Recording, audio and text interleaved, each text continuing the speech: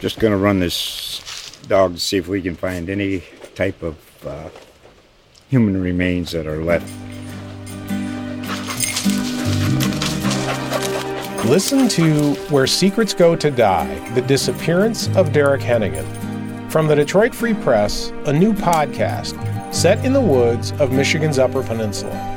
Available on Apple, Spotify, Freep.com, or wherever you get your podcasts. Hey, I'm Chris Pugh, and I'm here with Megan Henry of Columbus Dispatch. She covers education. Megan, you got a story coming up this week about school resource officers and what they do in Greater Columbus schools. What did you learn during your study? Yes, Chris, thanks for having me. So it's really a mixed bag when it comes to student resource officers in public school districts in the Franklin County area. In Columbus City Schools, they no longer have student resource officers currently because their contract expired a couple of years ago. But in school districts like Dublin and Westerville, they have quite a few. They are able, and Olentangy local schools in Delaware as well as quite a few. They are able to have one at each of their high schools and their middle schools. And they have one at each school, and they just really build relationships with the students and develop to get to know them. And ultimately their goal would be to prevent any violence from occurring on the school campus. I talked to someone at the National Association of School Resource Officers, and they were saying how a big advantage of having one in your school is that in the case there also would be an active school shooter, God forbid, on campus, that this resource officer would be able to intervene and already know the school very well and have those relationships and be able to counteract that as quickly as possible and save some precious time and minutes. But it's interesting because a lot of these districts I was talking to were saying how the resource officers, they can't really quantify how many incidents they may have stopped or prevented from happening because they build those relationships with students and get to know them before anything would potentially. So just having another adult really in the building for these students to just talk to and just have as like a mentor or someone who they can go to and trust.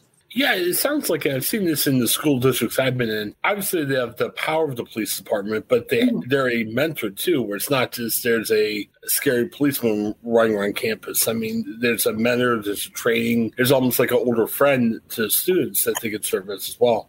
Yeah, exactly. Yeah, these SROs, they are from police departments in the community, and they go through specific training for how to do this job. So they are police officers, they're trained, but they also have training on top of that to know how to do this job in schools in particular. We've written a lot after George Floyd situation from last year about how, as you said, certain city schools are changing the way if they choose to have these school resource officers or not. How are school resource officers kind of adapting what they do in light of what happened last year? Yeah, no, that's a great question. It's been interesting just with last school year, schools being remote and hybrid, and now this year with students being back in person all the time. They said, the people I talked to said that it really hasn't been much of an issue, but this is something that they're just focused on building those relationships with those students, but there really hasn't been many issues that they were able to really quantify or to share about, students not being comfortable around the police officer or anything like that. It sounds like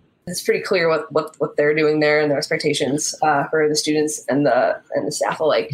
Thank you, Megan, for your time. And as always, check out great Columbus Dispatch coverage for a subscribe button on the upper right-hand side of our page. Thanks again, Megan. You have a great day. Thanks, Chris. Just going to run this dog to see if we can find any type of human remains that are left.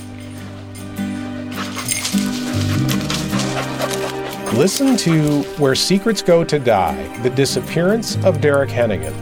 From the Detroit Free Press, a new podcast set in the woods of Michigan's Upper Peninsula. Available on Apple, Spotify, Freep.com, or wherever you get your podcasts.